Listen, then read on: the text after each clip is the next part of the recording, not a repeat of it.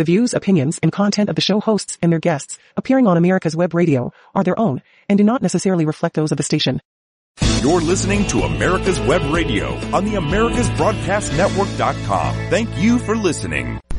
Good morning, everybody. This is Ori Hampel. I'm a urologist in the greater Houston area, and I've been in practice for 24 years. I grew up mostly in Cleveland, Ohio. That's where I went to college and medical school at Case Western Reserve University. And then the computer matching system told me that I was coming to Houston to do my residency at Baylor College of Medicine in general surgery and urology. And during residency, I married a Texan, and they're not portable. So I set up shop in Houston and put up a shingle and proved it was still America and you can go into business for yourself. And several years later, I added a partner who trained with me at Baylor.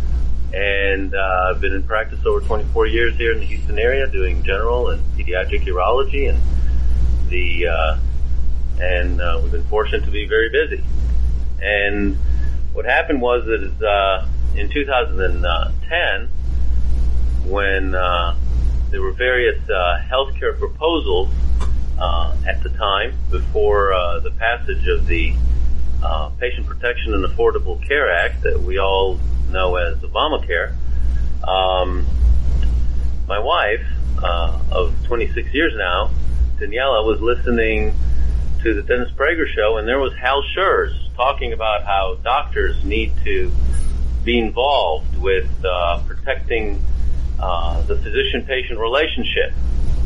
When I got home, she told me that I needed to join this group and listen to these people. So I joined this group, and then I started getting emails that I need to go to Washington. And I didn't want to go to Washington and give up practicing for a day and canceling patients and moving surgeries. But,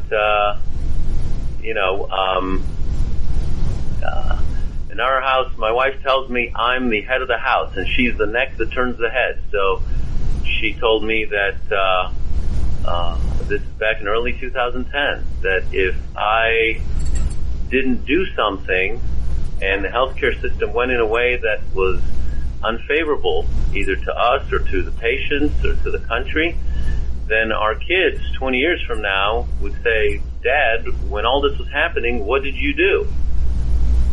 So when she put it that way, I didn't have a choice. So I went over to Washington, and I met Hal Schurz and Scott Barber and a whole slew of other people, many of which you've heard here on the Doctor's Lounge radio show. And ever since then, I've been involved with the fight of protecting the physician-patient relationship and trying to restore and trying to save our best healthcare system in the world. And it's been a challenge, but I do feel like we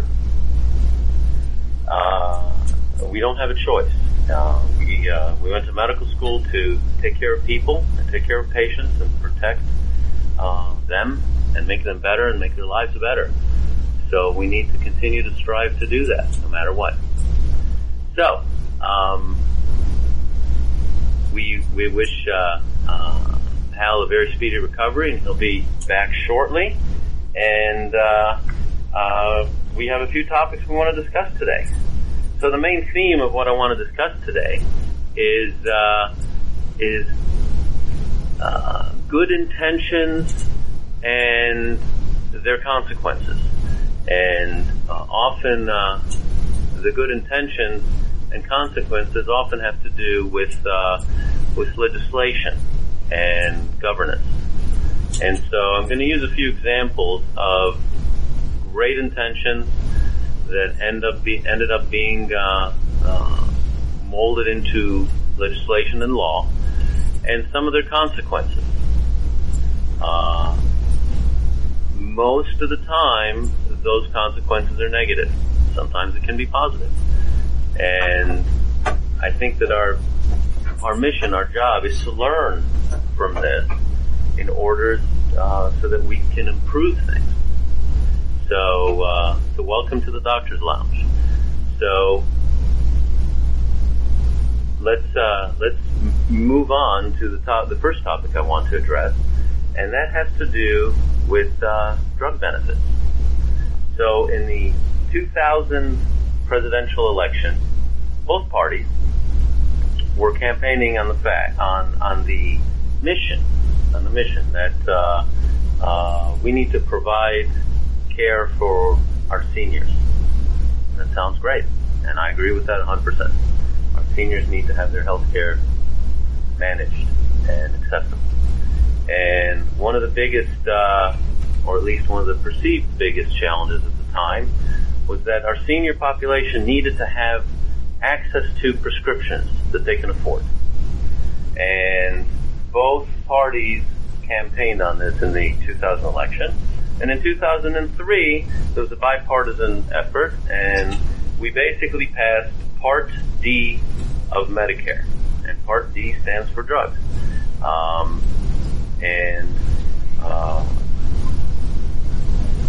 The promise here and the good intention was that patients should not have to choose between medications and food or medications and lodging. They should be able to afford the medications that their doctors prescribe so they can maintain their health and live good, productive lives, even when they're retirees. And this was great, and a great idea. And, of course, as we often see, good intentions often have negative consequences. So the Medicare Part D was enacted as part of the Medicare Modernization Act of 2003. And, of course, it didn't take effect right away. It took 3 years to take effect in January 1 of 2006. And so the question is, what happened as a result of that? And I'm going to take this back to a patient's story, because we know that there are ideas about how we need to govern and how we need to take care of our patients and how we need to manage the healthcare economy and the healthcare system in our country. But what's important to me as a practicing physician is that I'm dedicated to my patients. I took the Hippocratic oath to first do no harm. And I feel that I need to be my patient's foremost advocate. So what happened, but I was practicing since 1998. That's when I finished my residency, and that's when I went into practice. And I practice on the east and southeast side of Houston. And this is an older part of Houston. So as a urologist, I take care of a lot of seniors and a lot of Medicare patients. So before 2006, before Medicare Part D went into effect, how were patients getting drugs? And how were patients getting medications? Well, many of my patients worked in various jobs in this part of town, in the chemical industry and in the refining industry. And many of them, as part of their retirement, had health insurance. Most of that, at that point in time, was a PPO health insurance. But because they were retired and they were on Medicare, the PPO had two functions. One function was it acted as a Medigap, and it went to cover, or toward covering, the 20% and the deductibles that their Medicare Part A and B did not cover. And the second part is that most of them had drug benefits. And those drug benefits were actually very good. And the chemical industry and the refining industry and these patients and their unions made sure that they had decent benefits. But then there was a population of patients in Medicare who did not have a secondary insurance. They had Medicare only. So they were responsible for their Medicare deductible, and when I went into practice, it was only $100. We know it's multiple to that now. And but the coinsurance was 20%. But then they didn't have drug coverage. So what happened is, as often happens in the United States of America, in our great country, is the private sector stepped in and free enterprise stepped in. And the first, there was the largest main corporation that stood in to provide drug benefits for seniors was Walmart. And they created what was called their $4 list, which was really a $4 list, $10 list. And they had literally hundreds of medications on this list. Medications for diabetes and high blood pressure. The urologist, medications for enlarged prostate. And these medications were generic. And so for my patients to get a 1 month supply of generic medication that was on the list, it cost $4 a month or $10 for 3 months. And in all honesty, this was very affordable for the patients. And of course, the latest and greatest medications, the ones with the least side effects and the best efficacy, weren't on that list. But there were plenty of medications on that list that took care of most of the major medical problems that most patients encounter. Again, I'm using the word most because when we have an ideal system, we think that we need to take care of everybody. We want to take care of everybody. But most solutions don't take care of everybody. And any solution that takes care of everybody then starts to have a lot of chinks in its armor. We're going to get to one of those chinks in a minute. So this was a story from a couple years ago by now. And this is a patient of mine in his late 80s. I think now he's in his early 90s. And this is a very nice man. He worked in the chemical plants. He was a veteran. He was retired. And a lot of medical problems. He's had prostate cancer and a large prostate, which I was managing. His prostate cancer was in remission. He was on hemodialysis. He was getting dialysis 3 times a week. But this guy was very functional. He was driving. He was taking care of his house. Okay, are you ready to take a break? And he came to me and he needed a refill on his medication. And we're going to take a break, and I'm going to tell you what happened with that refill in a minute. Start taking back our country from the liberal wokes by voting locally for conservative Republicans.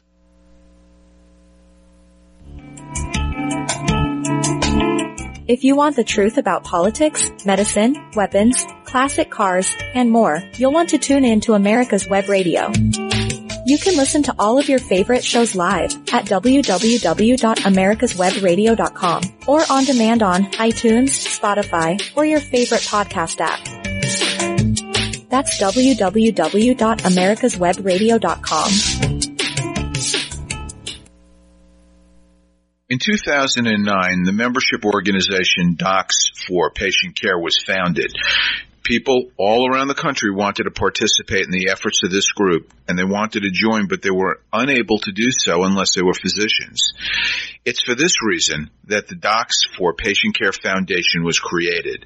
Now, everyone can join the fight and become a member of an organization created by doctors for patients, dedicated to fighting for your healthcare freedom and preserving the doctor-patient relationship. While you're at your computer, please go to www.docs4patientcarefoundation.org. That's www.docs4patientcarefoundation.org and make a tax-deductible donation and join the fight along with us. Thank you. You're listening to America's Web Radio on the AmericasBroadcastNetwork.com. Thank you for listening. Welcome back to the show. So to recap, I'm going to discuss how my patient, who was around 90 years old, came to the office for a regular visit. He was doing well, and all he asked me for was a refill on his prostate medication. The medication is called the Cardura, or the generic is doxazosin. Takes it every evening and has been doing so for decades. It's been working well for him. He's urinating great. So he said, "Doc, please give me a prescription. I need a handwritten prescription for my medicine so that I can take it to the VA." I said, "Well, thank you for your service. You served your country. Your country should definitely provide you health care. I absolutely think that is the right thing to do. But I don't understand, because you're here in Pasadena, Texas, and the VA hospital's a good 25, 30 minutes away, and you have to negotiate it. your age of 90, some pretty significant freeways in Houston, all under construction, of course. And just to take this prescription to the VA so you can get it filled. I said, why don't you just take this prescription here to a local pharmacy? It's this medication's on the $4, $10 list. The 3-month supply should cost you $10. And he said, no, that used to be the case before Part D, Medicare came along. But since Medicare changed, what happened was I used to get my medicine for $10 a month. As a matter of fact, I used to get it for less than $10 a month. Because before Part D of Medicare went into effect, I had a PPO insurance from my retirement, which he still has. But as soon as Medicare provided drug benefits, all the retirees, I don't want to say all, let's just say most of the retirees that had a PPO plan that also included drug coverage, and this is a PPO that was really acting as a secondary insurance and a drug benefit plan, they all removed their pharmacy benefits. Why? Because patients had pharmacy benefits through the government, through Medicare. So there was no reason for them to provide pharmacy benefits because the patients already had pharmacy benefits. So this is what happened to the guy's pharmacy benefits. He went from paying almost nothing for his medication, and had he not had this insurance, it would have cost him only $10 for 3 months, or $40 a year, which is fairly affordable. And what happens now, he says, if he takes it to the pharmacy and he has his Part D plan, then his share is about $36 to $38 for a 3-month supply. And this got me thinking. I said, wait a minute. That's your out-of-pocket? And he said, yes. And so let's take a step back and do some math. So we're going to take an aside here. So he's getting the same medication, and he's been getting the same medication for a couple decades. And this medication used to be sold for $10 for 3 months on a cash basis by Walmart and then Walgreens and other pharmacies, because they all copy each other to compete in the free market. And that was the patient's cost. And those pharmacies must have been making money, or else they wouldn't have been selling the medications at price. And we know that they were making money because these medications, they're costing us pennies a pill. And I'm sure they were happy because the patients were coming into the store and buying other stuff anyway. So it wasn't a loss leader because they weren't losing money, but it was beneficial to them. So now that the patient has Part D benefits, what happens is that his cost goes up to $36, $38 for a 3-month supply. And we know that the program is also paying the pharmacy. Let's suppose that it's copay and coinsurance 50%. And we know that's not the case, because we know that under this program, the patient's cost is supposed to be in the lower percentages, say 25%. So if he's, let's say ballpark, if he's paying, say, $35 for 3 months, and he's paying a quarter of his, and that's the coinsurance, you multiply that times 4, and that's $140. So the pharmacy is making $140. They're making $35 times 3, 75% of 140, from Medicare Part D, which is the taxpayers are paying for that. Because remember, he's a retiree. He never contributed to the Part D system except what he's paying with his current monthly premiums, which we know is not enough to sustain the program, and therefore we know that this was not passed as a budget neutral program. And the initial program, I believe, required around $400 million or dollars or per year to sustain it initially, outside of what premiums were being paid. And we know that has gone up. So the taxpayers, we, all of us, and also the seniors that are paying for the drug benefit every month, are covering 3/4 of $140. The patient himself is covering 1/4 of that $140. which is $35. In his case, about $36 to $38. And so the pharmacies and these larger corporations that they're selling these generic drugs, which they obtain for pennies a pill. They used to be very happy, and for years, selling that same prescription for $10 cash. No insurance processing, no hassle, $10 cash. And now they're getting $140, $150 between all the sources of payments for the same medication, which is now 15 years even more generic than it was then. And the patient is still getting his medication. The cost to the patient has now more than tripled, almost quadrupled. The cost to the taxpayer, the Medicare system, has gone up orders of magnitude, because before, the Medicare system, taxpayers weren't covering this medicine. It was covered either by the private insurance, or it was covered by the patient paying $10 for 3 months. So we created a program that is not budget neutral, because budget neutrality was never required in it, that costs the seniors a monthly premium above their Medicare, that is not inconsequential for people on fixed income, like this guy who's 30 years retired. And then we have the cost to the taxpayers that didn't exist before the program was passed. And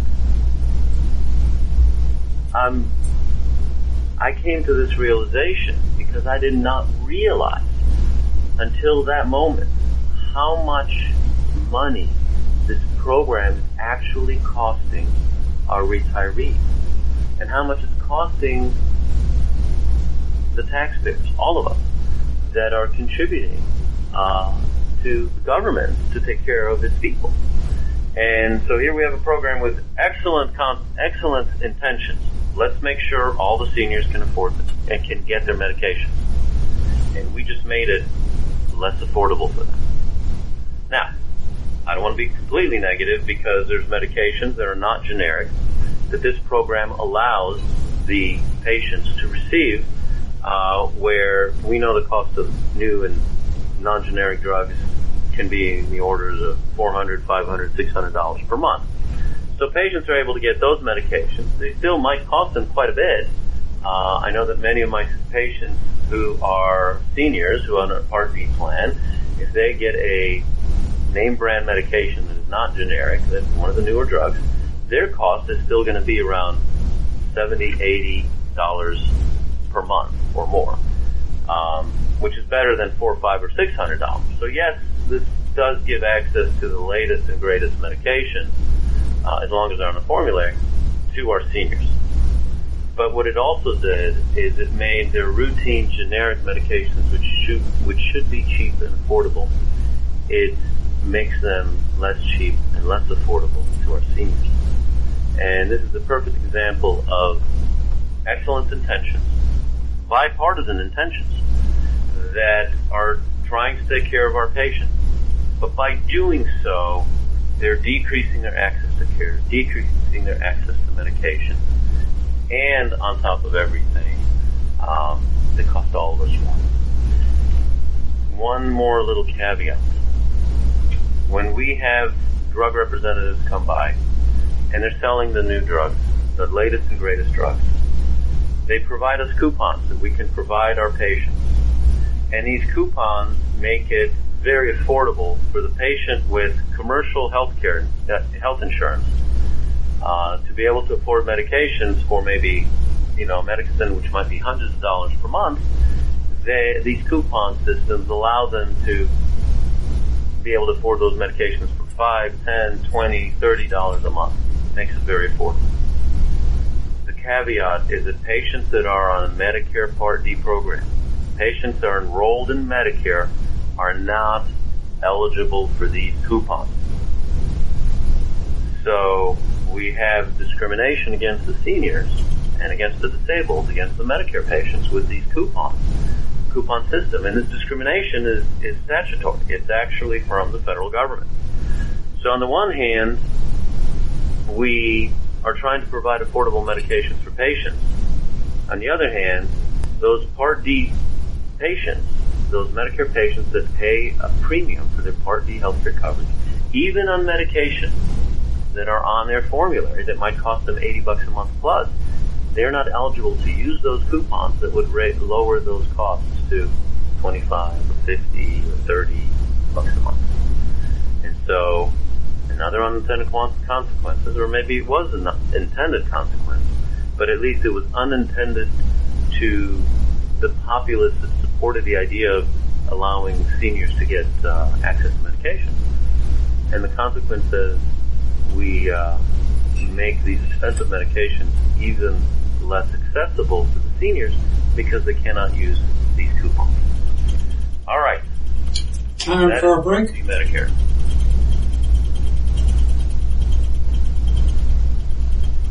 So, the next topic that I wanted to cover was another famous law that we live every day.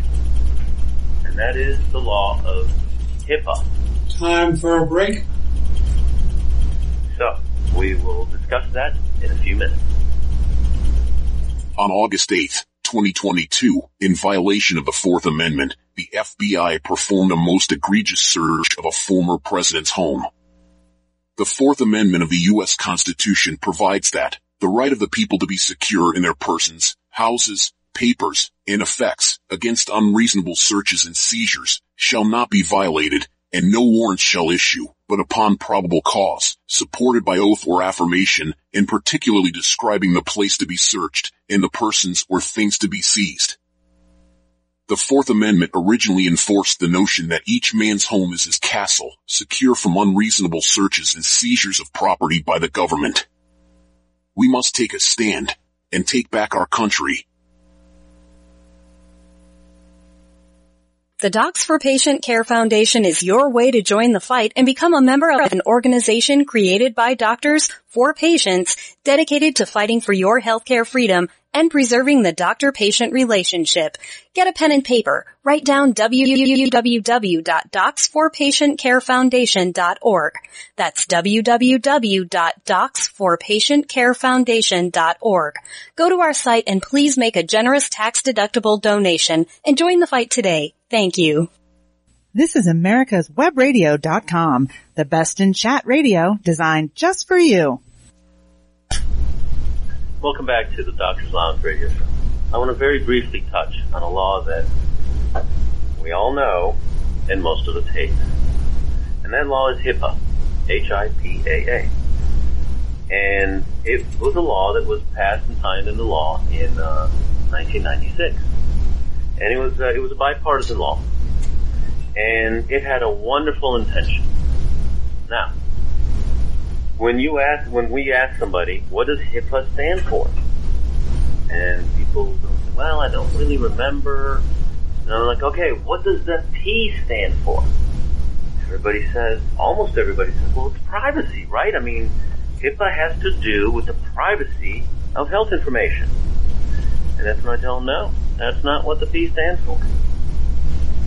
HIPAA stands for Health Information Portability and Accountability Act. Portability. Well, the intent of HIPAA, and this is now a long time ago, 1996. So this is, more than 25 years ago. And the intent of HIPAA was to protect healthcare coverage when employees lost or changed their jobs. The intent of that law was to make health insurance belong to the patient and make that insurance portable. So if a patient has an opportunity for a better job and they switch jobs, they'll be able to take their insurance with them. It will be portable. Or when a patient gets fired, that employee could still have their health care coverage and take it with them. Well, that was the intent of the law. And I have countless stories, and they're all sad, where a patient either was downsized and lost their job and was in search for another job and maybe found another job. Or a patient found a better opportunity, a way to advance his family or her family, and to be able to earn more money, have a better position, advance their career. But when that patient made that switch, that employee made that switch to the new corporation, there was a waiting period, 60 days, 90 days, until their insurance kicked in. And I can't tell you how many times I have been in a situation as a physician in the last 24 years when I have a patient that comes to the emergency room with a kidney stone, with some sort of infection, with some sort of a problem, and they get a CAT scan, and then we find a kidney cancer. And they had just changed jobs, and they're in the waiting period, and their health insurance has yet to kick in. And now they have a kidney stone, and now they're in pain, and now they need care. And we know that they can get care in the United States of America. But affording that care becomes very unaffordable if you don't have insurance, because we don't really have a free market health care system right now. And HIPAA was supposed to prevent this. And this was in 1996. So that was the intent of HIPAA. But what happened with HIPAA, the other intent of HIPAA, was standardization of health information, because HIPAA, the HI stands for health information. And part of that portability and health information part was a standardization of the healthcare claim form, because in the 1980s and 1990s, the claim submission from the physician from the hospital to the health insurer, or be it private or the government, involved the initial, what was called the HCFA 1500 form, Healthcare Finance Administration, which became CMS. Now it's called the CMS 1600 form. And that form has all those very difficult questions that you have to answer in blanks, like first name, last name, marital status, address. And then it has the harder parts, which is the procedure codes and diagnostic codes. And different insurers and different governmental healthcare providers, be it Medicare or Medicaid, were requiring different information to go in different blanks. And so HIPAA standardized that. It created a standardized health information submission form for insurance purposes. And because it added that, then the government decided, well, we need to have, this information needs to be secure. So there was security.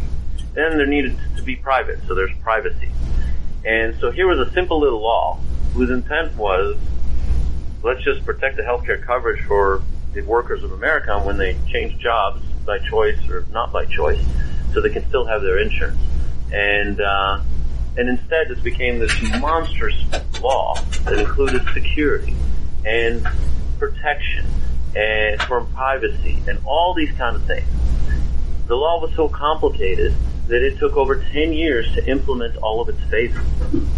And over 10 years. And it has everyday negative consequences that we deal with every day. First of all, it created an entire industry, an entire HIPAA administration industry. Businesses and consultants and lawyers and governmental regulators and methods of penalizing violators. It created an entire industry that's surrounded around HIPAA. And of course, anytime you create that, you create costs. And that cost somehow has to be paid by somebody.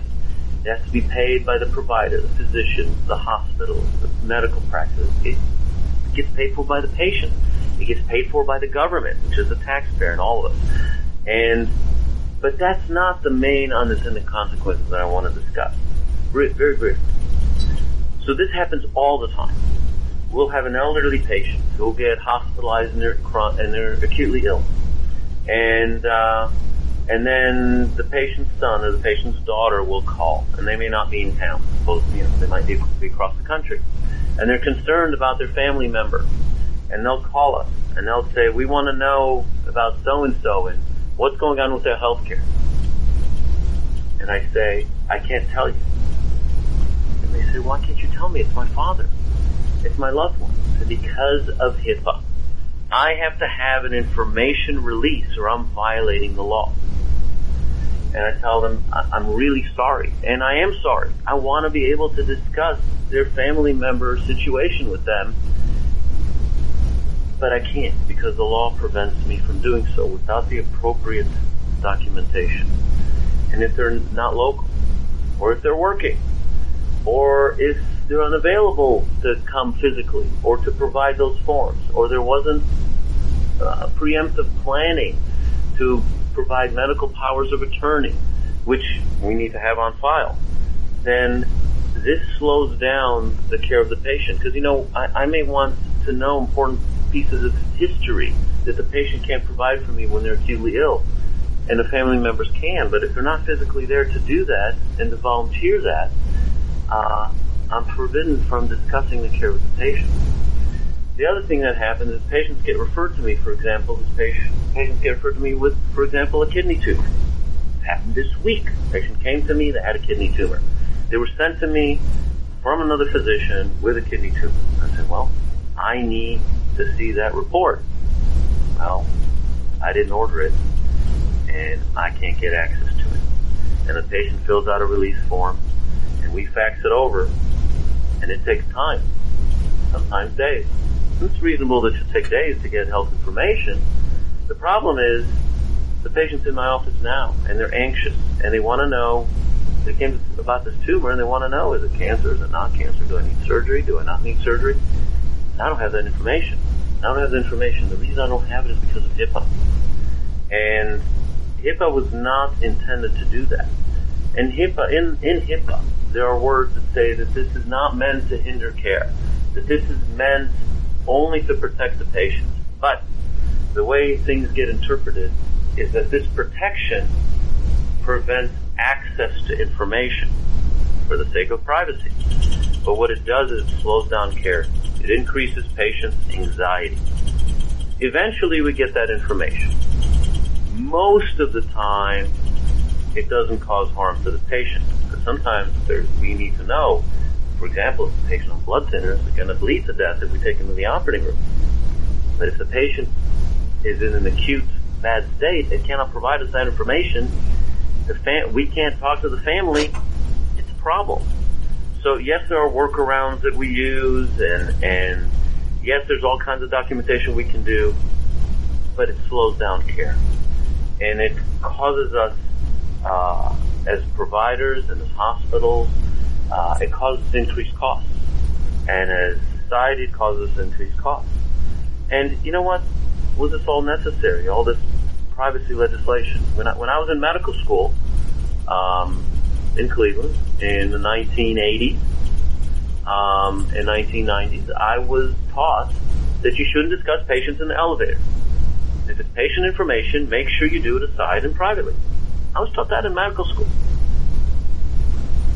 over 30 years ago. And I was taught that in residency, that we shouldn't be discussing cases in the elevator. That was the way it was put. Do not discuss patients in the elevator.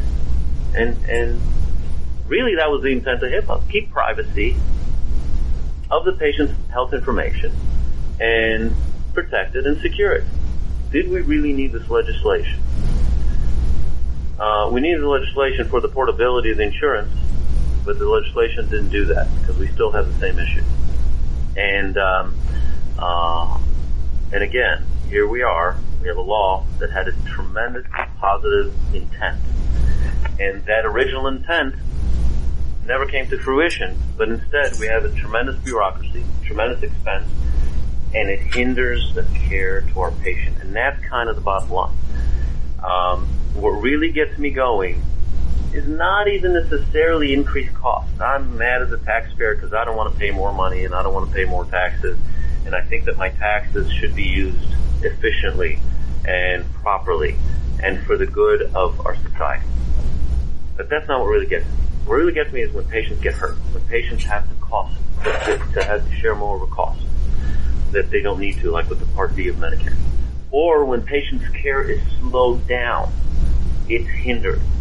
Or when I don't have access to information, and so I can't provide all the information that I want to provide and I should be able to provide to the patient.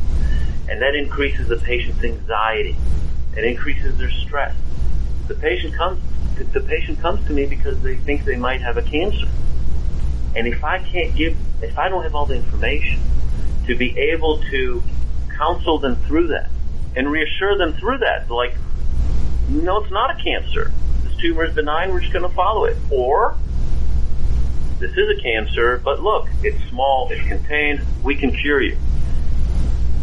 I'd love to have that information and be able to dissipate the patient's anxiety. The patient's already got anxiety waiting on his appointment, which might be days or weeks to come to see me.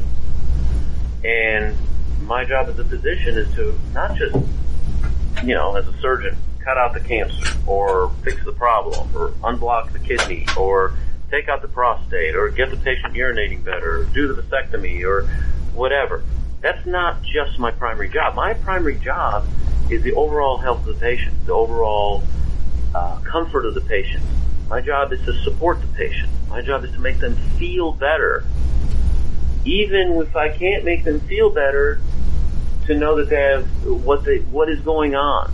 Because the fear of the unknown and the anxiety of the unknown sometimes is worse than the known. Or it definitely makes the situation worse. And HIPAA definitely makes it more difficult for me to take care of, comfort, and educate my patients. Eventually we get through it, and eventually the forms get signed, and eventually the information is obtained. But this delay really causes unnecessary expense and unnecessary anxiety. And it should. All right. The last thing I want to touch on this show, and we'll start now, and then we'll have another break, and then we'll finish it up and wrap it up. Let's go to a break. And I will discuss that in a minute after we hear these few words. Start taking back our country from the liberal wokes by voting locally for conservative Republicans.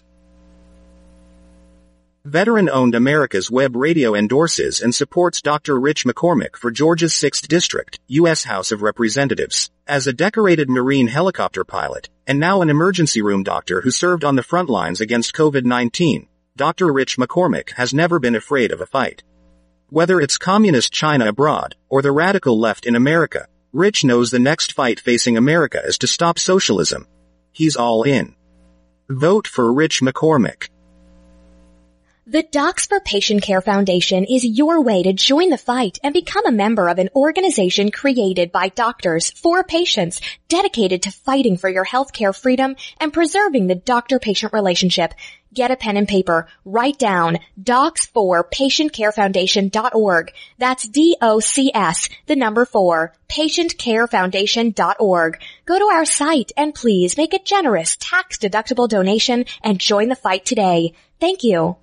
In 2009, the membership organization Docs for Patient Care was founded. People all around the country wanted to participate in the efforts of this group, and they wanted to join, but they were unable to do so unless they were physicians. It's for this reason that the Docs for Patient Care Foundation was created.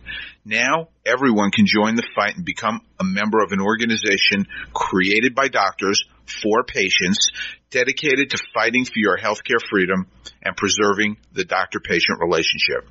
While you're at your computer, please go to www.docs4patientcarefoundation.org. That's www.docs4patientcarefoundation.org and make a tax-deductible donation and join the fight along with us. Thank you. You're listening to America's Web Radio on the AmericasBroadcastNetwork.com. Thank you for listening. Welcome back to the tail end of the Doctor's Lounge radio show. I want to discuss one more topic today. And I'm going to introduce an initialism. And if you're a physician and you trained before the year 2009, you've heard of this initialism. But the vast majority of Americans have not heard of the initialism I'm about to tell you about. And I bet you that the vast majority of younger practicing physicians, definitely all the medical students and residents now, probably haven't heard this initialism either. And the initialism is Adka van Dimmels. Adka van Dimmels. Adka van Dimmels was drilled into my head when I was a third-year medical student in Cleveland at Case Western Reserve University. And Adka van Dimmels stands for the order in which we write admission orders. So when we admitted a patient to the hospital, we did not have electronic medical records. We had this specialized technology. It was called paper and pen. And when we had paper and pen, and those papers said physician orders at either the top or the bottom, and they had lines and had a place for date and time. And then we had to write the orders of that resulted in the care that the patient was going to receive while in the hospital. And Adka van Dimmel stood for admit, and then we had to write admit to observation or to inpatient, to ICU, to the regular surgical floor or medical floor. Then D was diagnosis. Condition was, guarded, good, fair, etc. A stood for allergies, so we had to know what they were allergic to. V was vital signs, how often they should be checked. Once a shift, every 4 hours, every hour if they were critically ill. Activity, are they supposed to walk? Are they supposed to be in bed rest? And is nursing, all the stuff the nurses had to do. Did they need a Foley catheter? Did they need a nasogastric tube? Did they need intensive spirometry? Did they need to be turned so they didn't get the cubitus or a bed sores?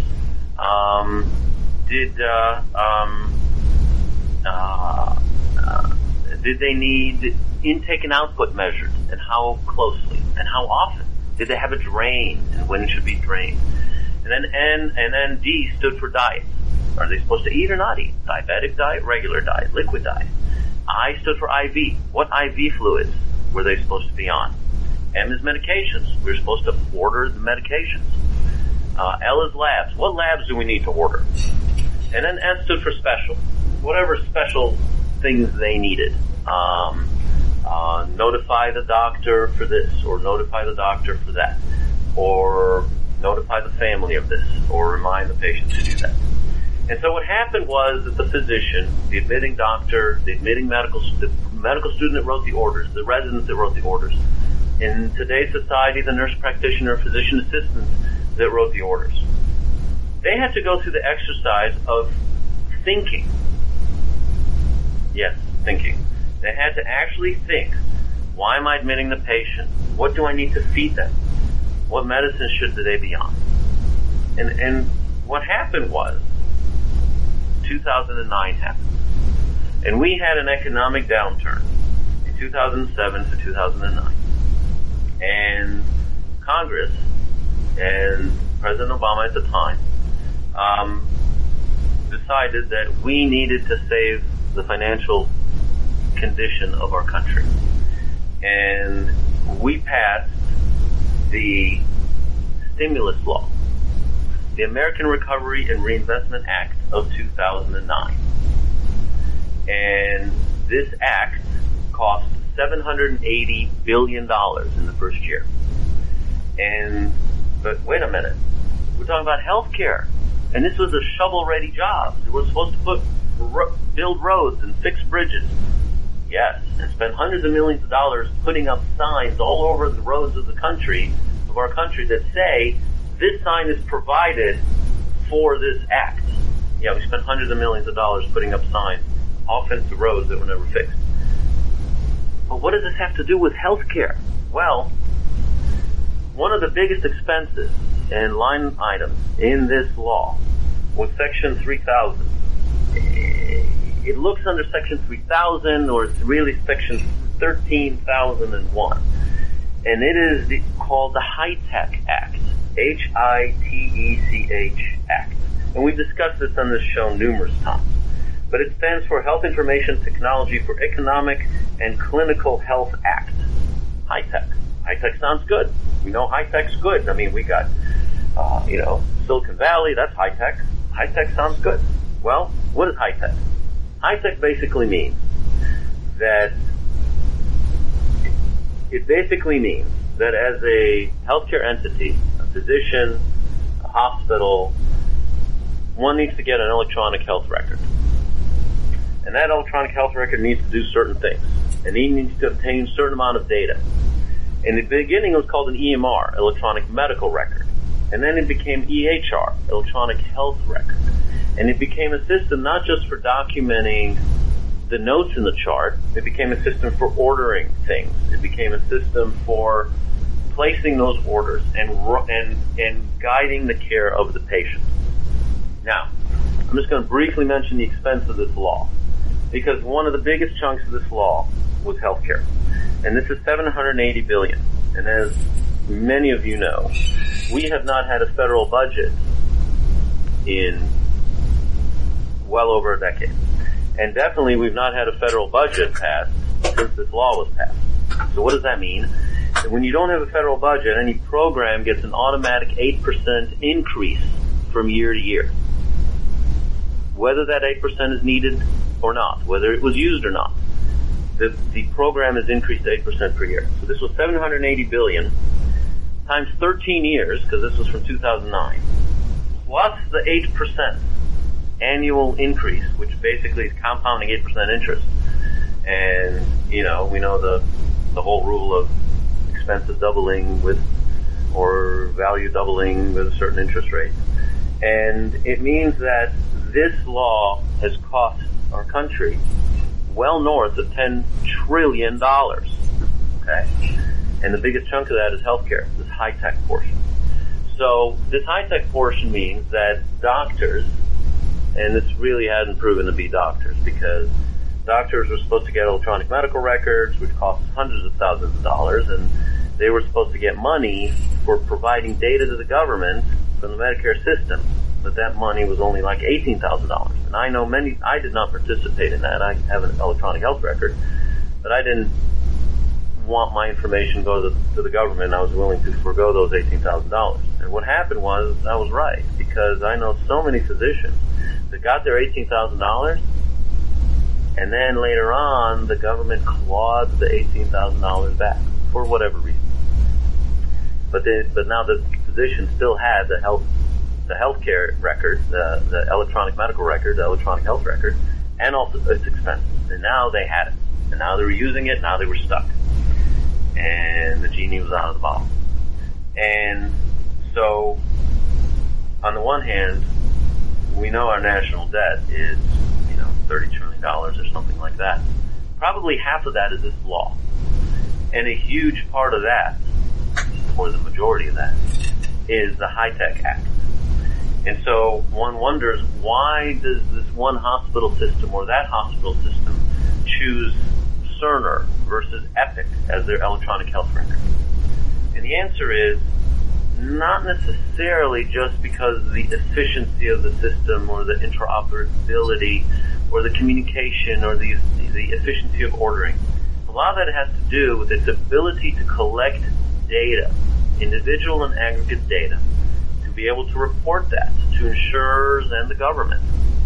And in exchange for that, reporting of health information on all of us patients, and not the entities, specifically hospital systems and large groups, get money, and this money continues to flow. So, what is the real consequence to patient care? And this is my thing. My thing is, all right, I got my electronic medical record. Is there good about it? Absolutely. Absolutely. I get called in the middle of the night about a patient of mine in the emergency room, and they're sick, and they're ill, and they've got problems, and they're bleeding. I can log into my office. I can, from secure system in my home, and I can pull up my electronic health record in my office, and I suddenly know all the information that I should know about my patient, and I can provide them care. And that is a good thing, okay? It's also a good thing that I back up my information, and that if there's a fire, my information is backed up remotely to a different state in our country. And that's a good thing, too. But let me tell you about the bad thing. The bad thing is Adka Van Dimmels was forgotten.